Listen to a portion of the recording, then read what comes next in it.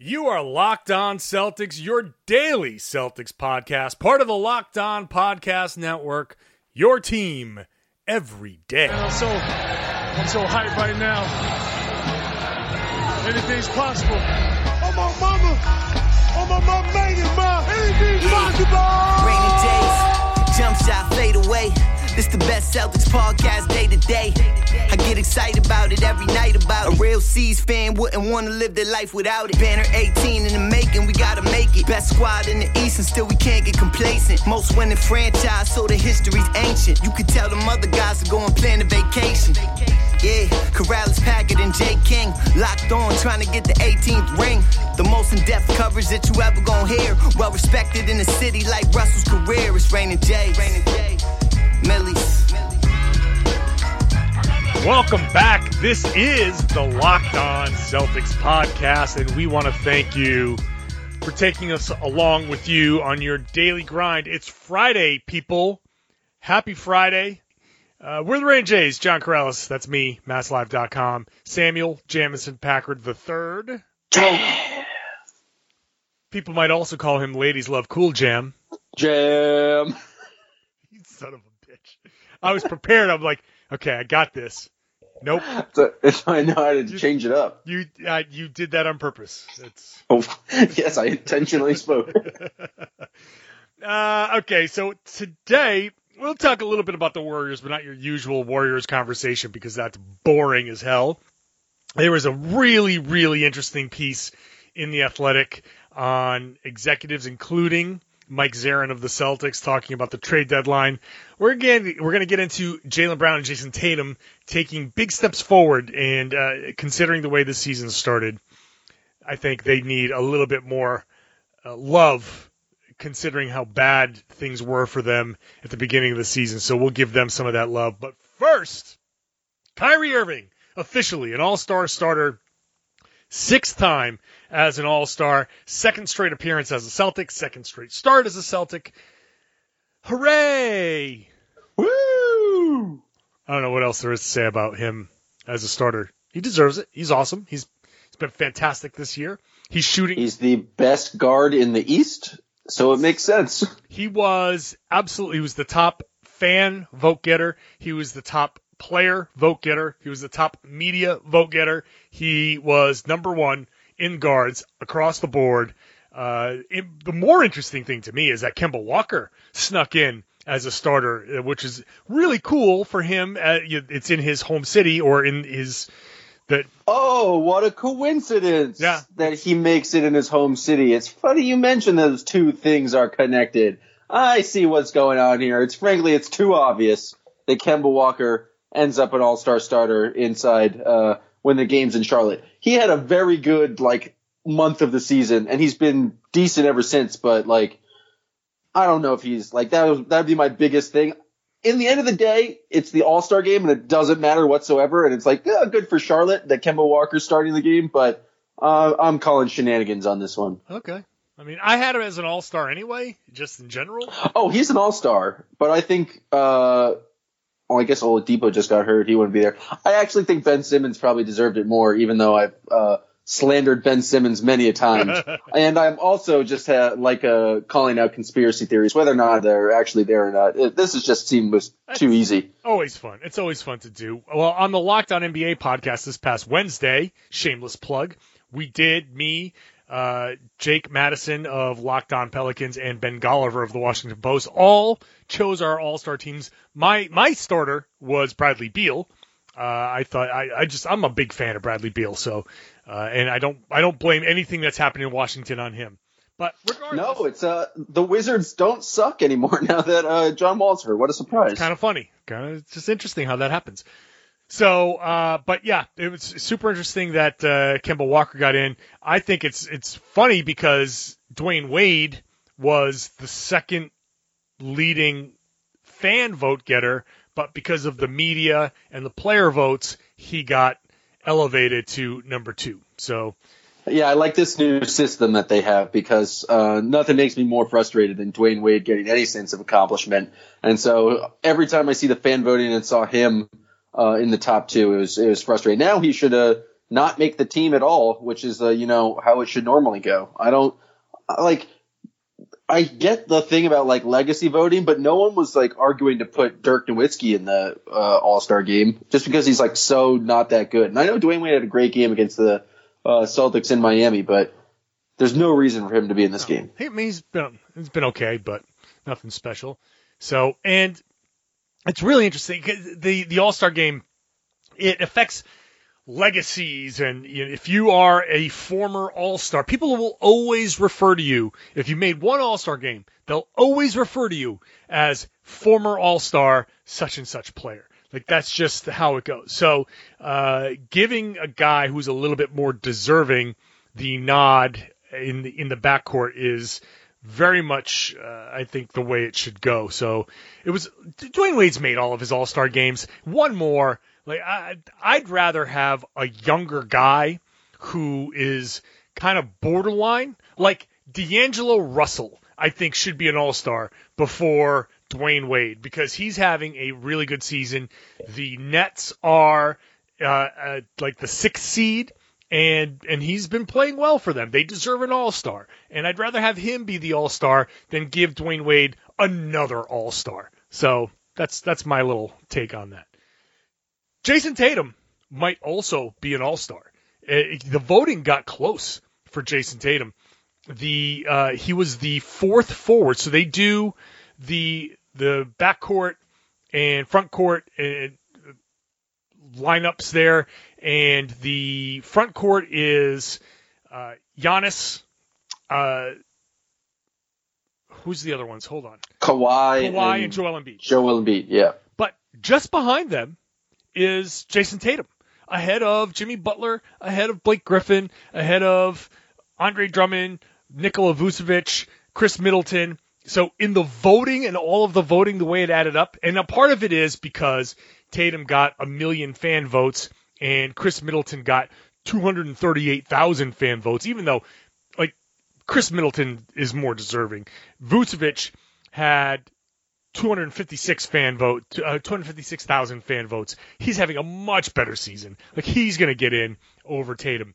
But even if the coaches go down and select other players, the league, when they have an injury replacement, tends to go down this list and say, okay, who's next? Who, when, like, they'll select Victor Oladipo to give him the All-Star nod, and then obviously he's not going to play. So it's possible that they might go with Jason Tatum next, or they'll go with the next guard, one or the other. But there's an outside chance now, and I didn't think it was going to be this close.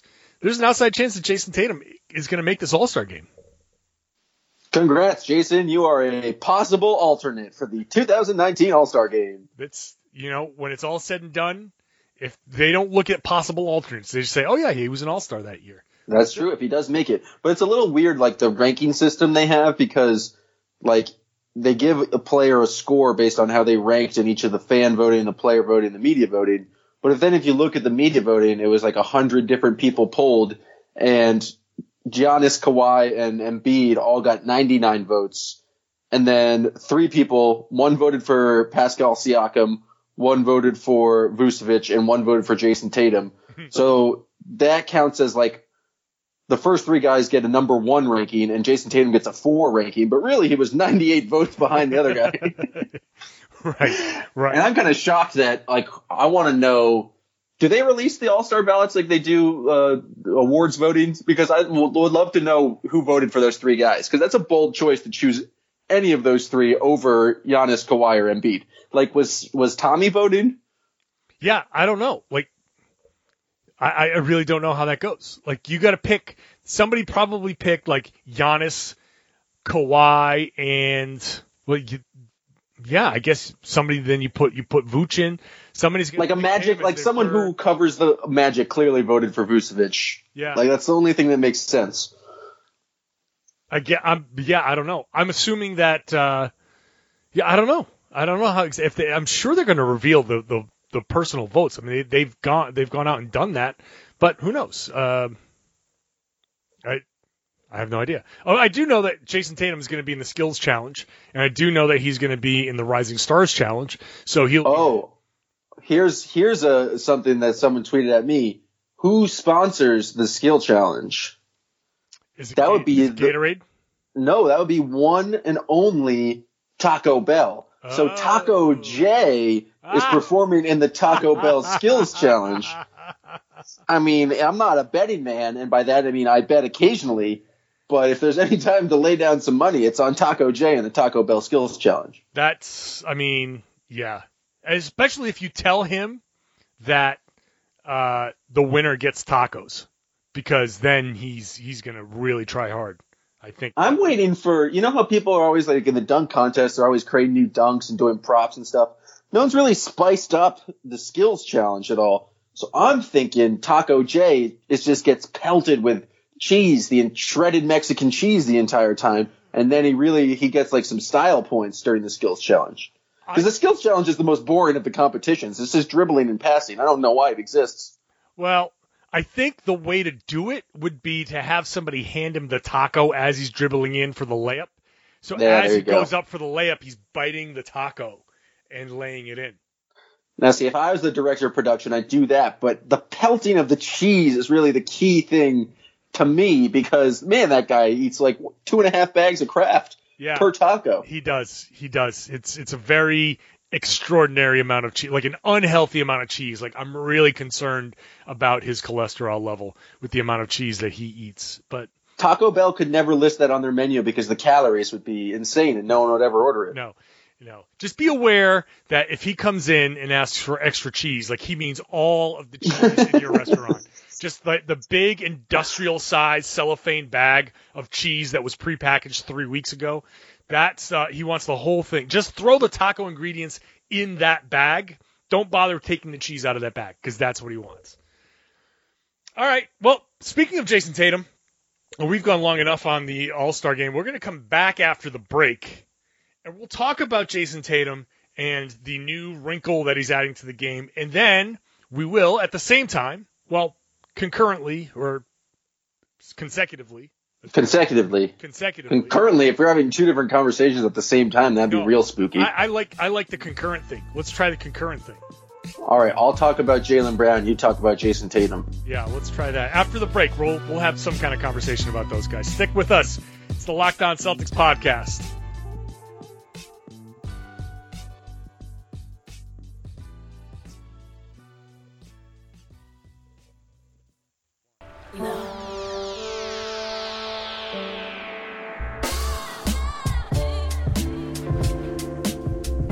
Really interesting that I think Jason. So the thing about Jaylen Brown here is his shooting splits for the past 4 months. He's gotten demonstrably better. The kid Jay King tweeted it out. If you look at October, it's a dreaded 360% from the field. Is not working. You're right. We should do consecutive conversations. Consecutive. Yeah, consecutive is a better idea. I'm not a huge fan of consecutive sentences when it comes to criminal justice, but consecutive conversations clearly are better. Yeah. So let's start with Jason Tatum. Jason Tatum, I wrote about this on Mass Live, shameless plug, that he has started to drive a little bit more. We've all seen it. It's not that it's a big surprise. You talked about it last night on the podcast, that sometimes he just feels like, oh, okay, I'm better than everybody. I'm going to just tuck the ball away like a running back, drive through the lane, and then lay it in. And it's the numbers. I asked Brad about it after the game. I asked Tatum about it after the game.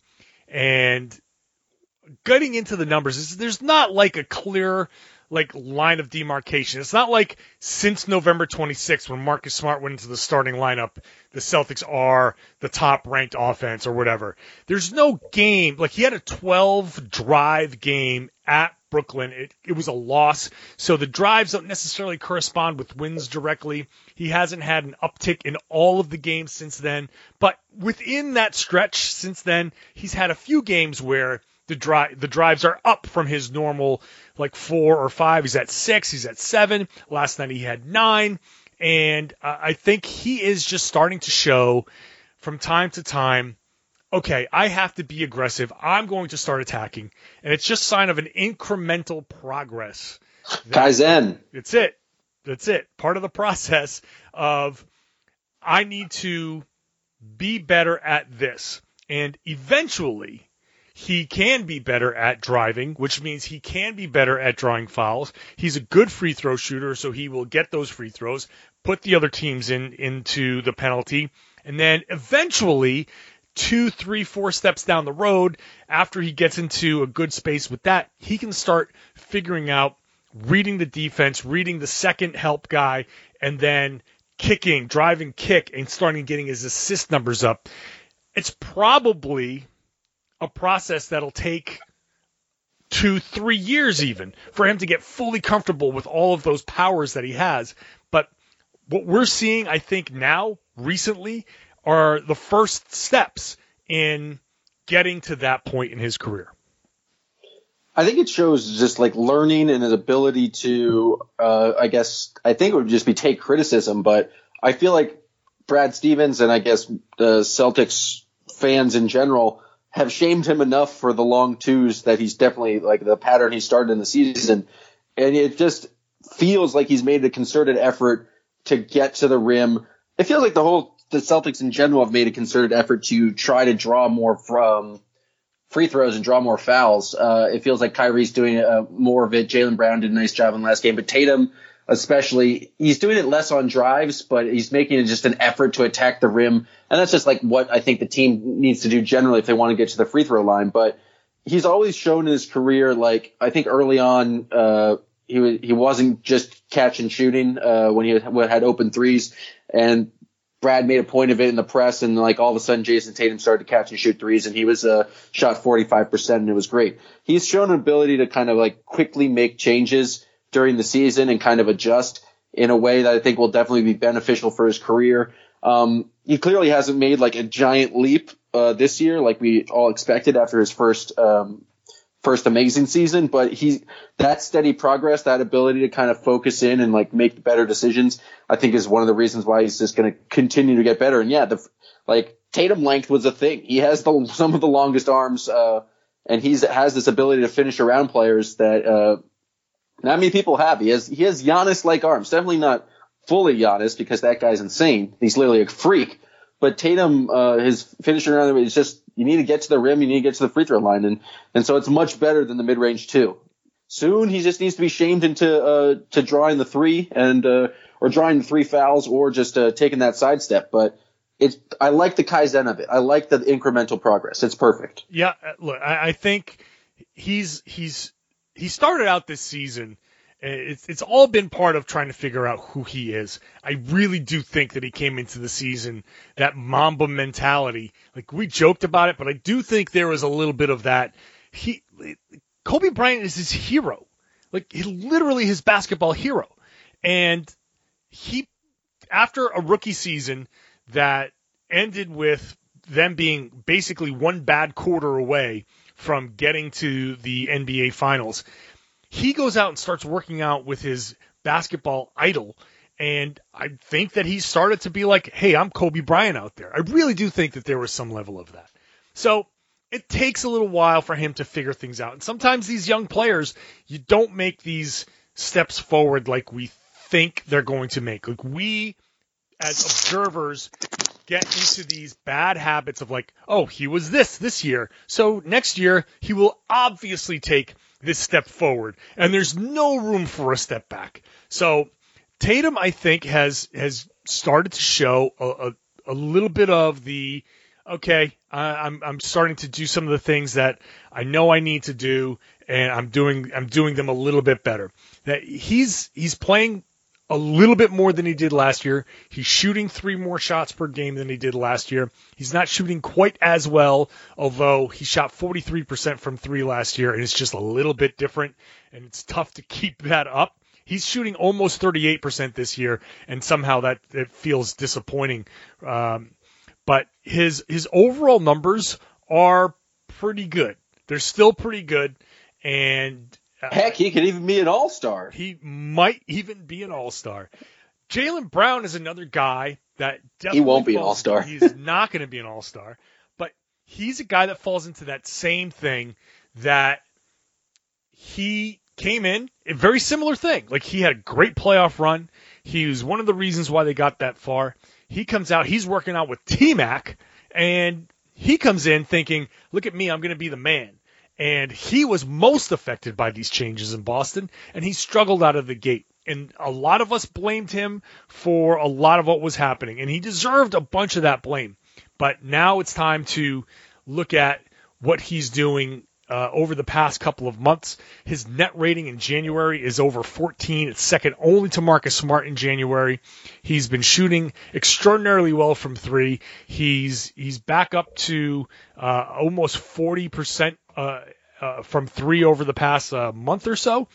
It's just the progression for these guys is not linear. It's not the 45-degree angle straight up arrow on the chart. It's up and down. It looks like a stock market chart that sometimes he has bad stretches and sometimes he has good stretches. And all you can hope for is at the end of that next good stretch, he's a little bit higher than he was at the end of the last good stretch. And eventually he'll become a little bit more consistent as he gets older.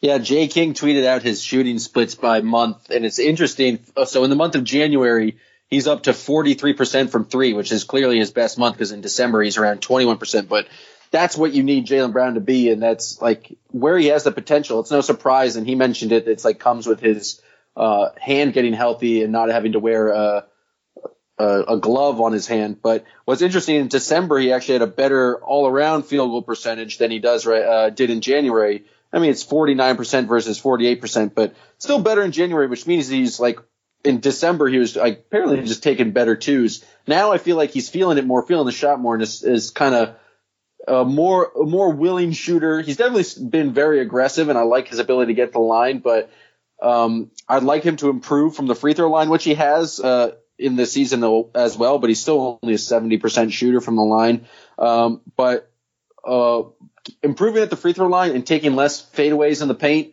I think Jaylen Brown can Kaizen it too and still keep getting better. I think it's been a bit of him to he had to deal with basically going from starting in the playoffs to accepting this bench role and trying to how to figure that out. And we've seen that clearly from Terry Rozier that it's a different approach, a different mentality. And so, and Jaylen Brown's talked a lot about how he's kind of gets too much in his head sometimes. So I can imagine there's just a huge mental adjustment and having to come back to the bench, but clearly he's gotten better. And I think, the whole Celtics are playing better and are passing more effectively and creating better shots. But it's just nice for the young guys, so maligned by fans and by Kyrie Irving himself, are clearly stepping up as the season progresses. A 5-game win streak and a 10-game winning streak at home helps all players. And it's what's that famous saying that more water is good for all the boats? Rising tide raises all boats. Yeah, I like my version better. I like that. More water raises all boats. I like that. Just add water. Just add water. Yeah, it's water. It's good for the boats. Yes. Okay, so that's the love for Jaylen Brown. That's the love for Jason Tatum. I got love for one more guy before we go to a break. Ooh. I didn't know if you caught GQ magazine came out today, but Semi Ojeleye was featured in it for his great nutrition and his thick jack frame. And he mentioned knowing of the Ojeleye factory, and he's just some Boston fans came up with that. It was a fantastic read. It's just about how much of an ox this guy is. And my favorite line is that they were talking about oh, when did you start lifting? How'd you get so much stronger than everyone? And he's well, some people took days off. I didn't. Yeah. It was oh, that's badass. That's the Ojeleye factory running 24/7. Yeah. Since he was 13. Yeah. And he was just just focused on lifting, just always getting a lift in. And I was oh, no wonder, Sam, you don't have any muscles. You never focused on getting a lift in. That's funny. Yeah, that's the Ojeleye factory. He's a very big man. My favorite thing was him describing the Aaron Baines shake that looks like poop. It looks like dew, I believe was the exact quote. It looks like dew. It looks not even dew, just dew. Just dew. Apparently, it's got hemp in it. That doesn't surprise me whatsoever. Hemp and other hippie stuff. Yeah. So really, what is Baines eating every morning? I know he's a big kombucha fan, which has alcohol in it. Someone's got to get this guy a pee test. What's going on over there? Do not. What are you, nuts? Oh, no. I mean, just a casual pee test with no implications, just so we know. Yeah, that was fun. That was fun. All right, can I take a break now? You can. You may. Great. So when we come back, a little bit of an inside look at the NBA front office and Warriors storylines coming up next. But first, if you've got a smart speaker, remember you can wake it up and ask it to play this podcast. Just wake it up and say, play podcast, and then Locked On Celtics. Very simple. I've seen it work. It's very cool. It starts off wherever you're doing. You could be in the middle of cooking, and you can just say, hey, I want to listen to this podcast. You wake it up, you say, play podcast, Locked On Celtics, or whatever, and off you go. So do that, and we're coming right back on the Locked On Celtics podcast.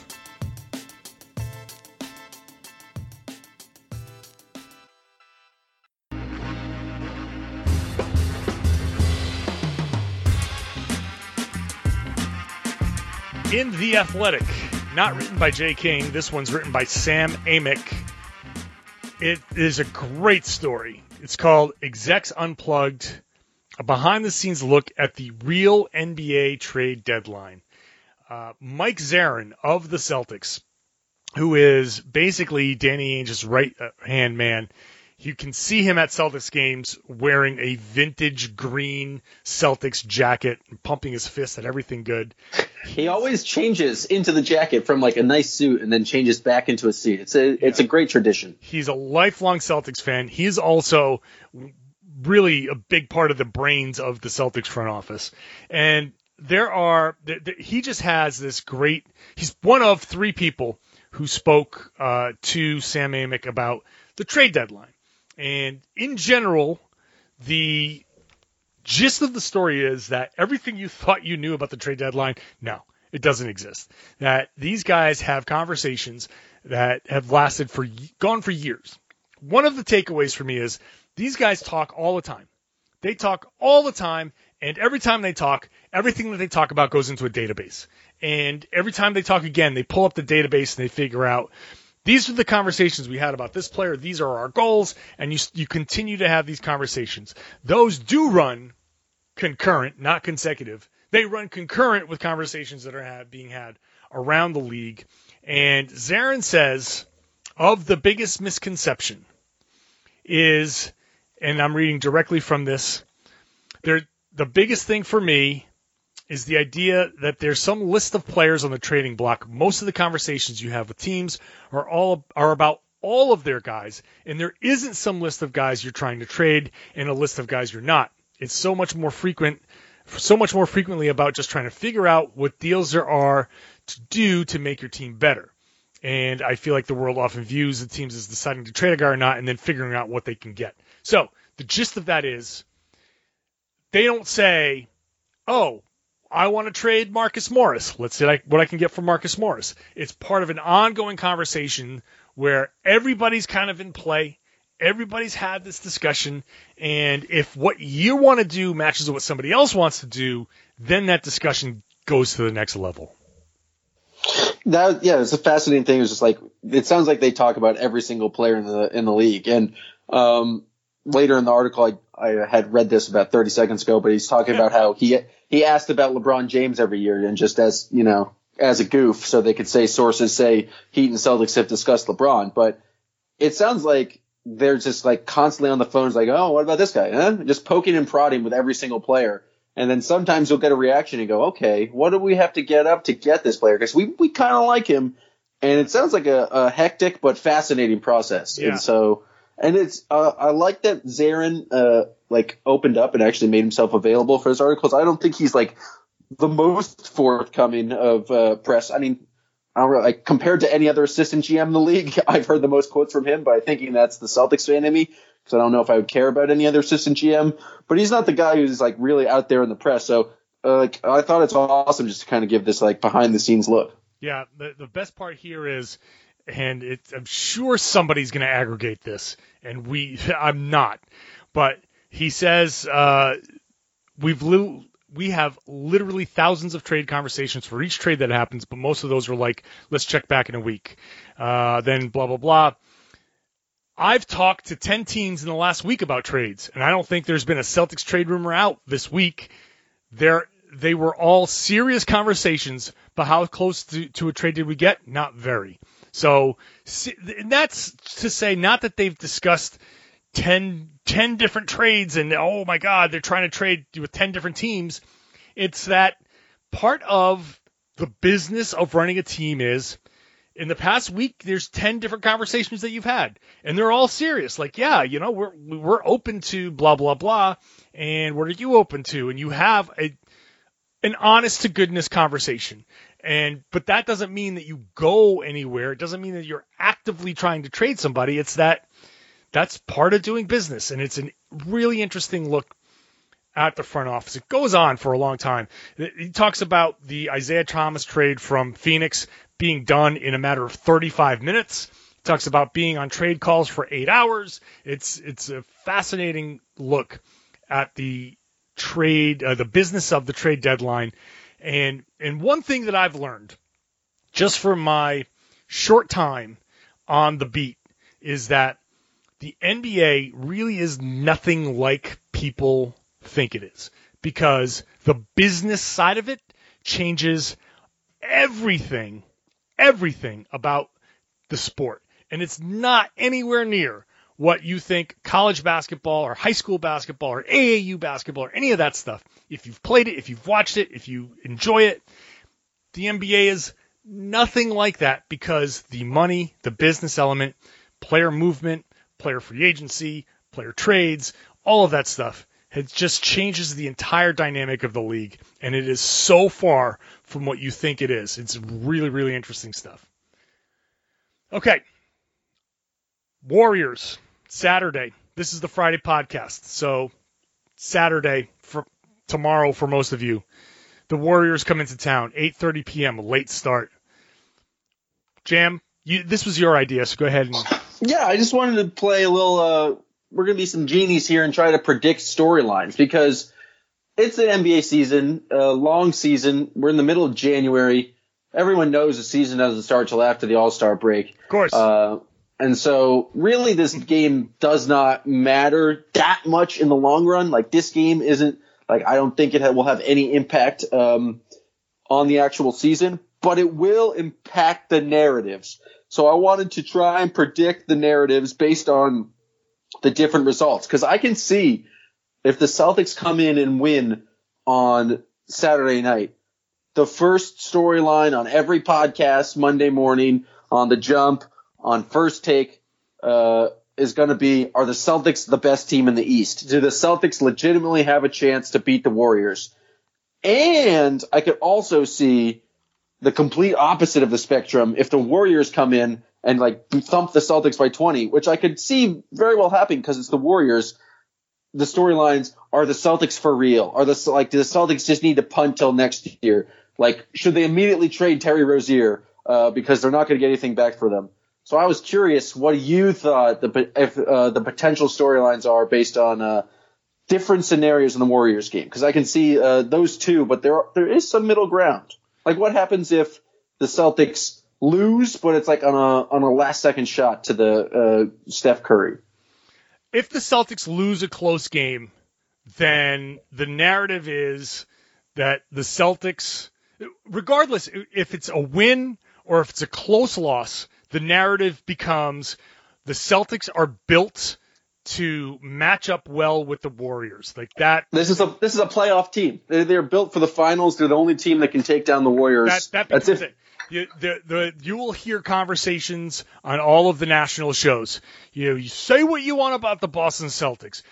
I don't know if they're going to get there, but if they do get there, they're a problem for the Golden State Warriors because they match up well.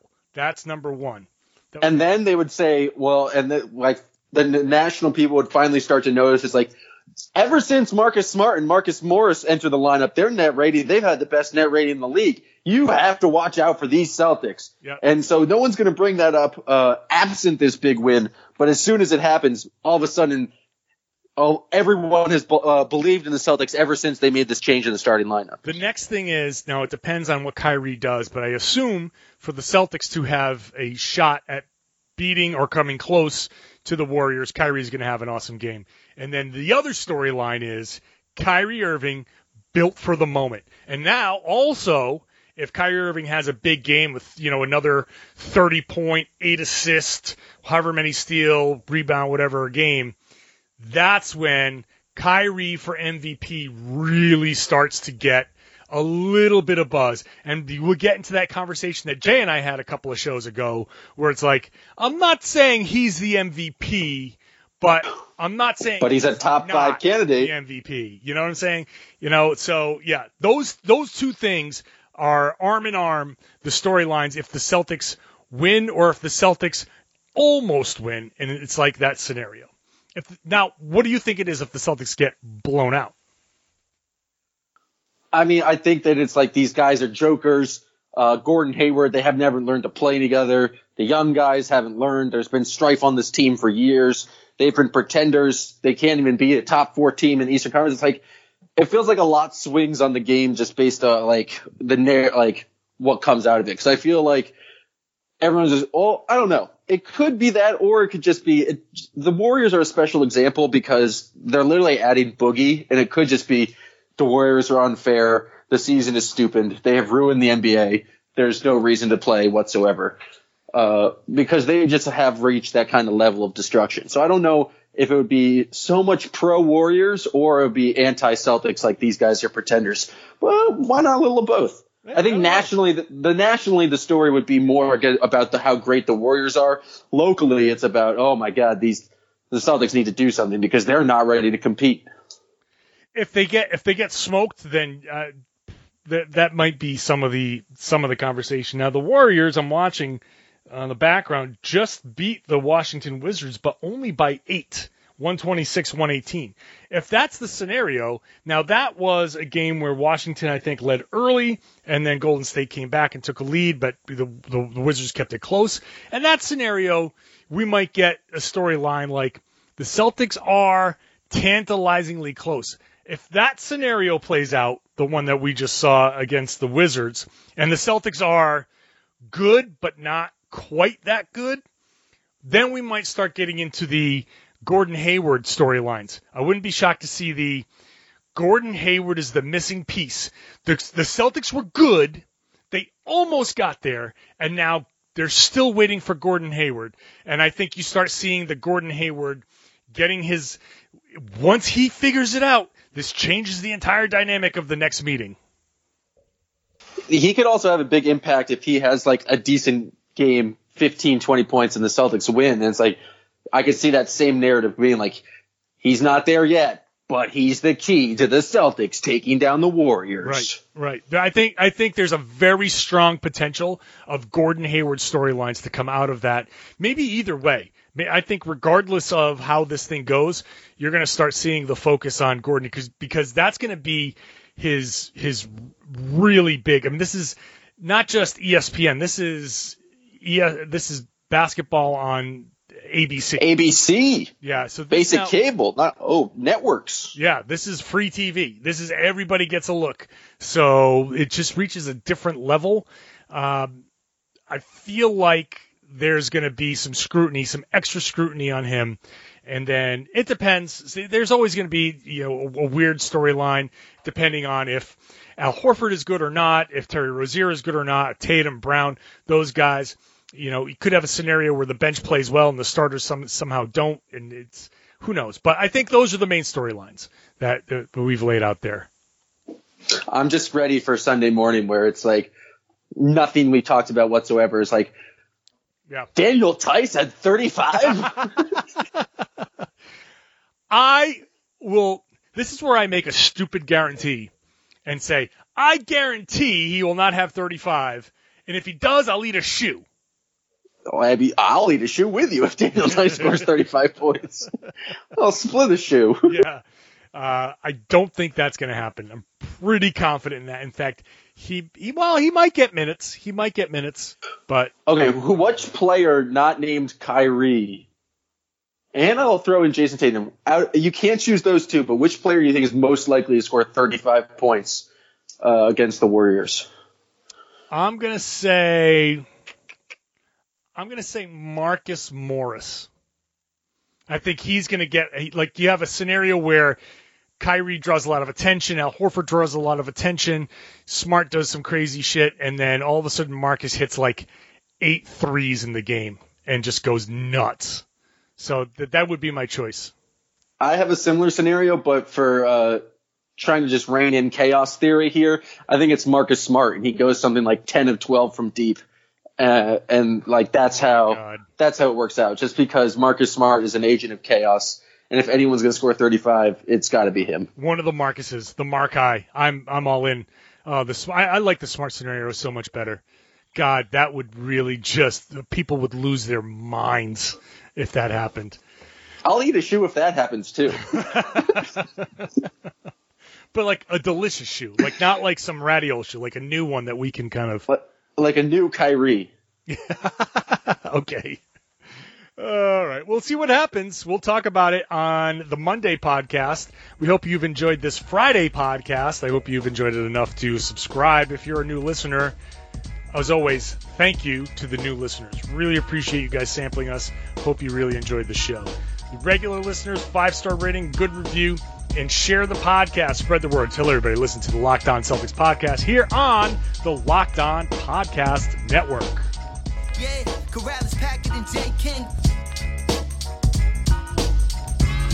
Locked On Celtics.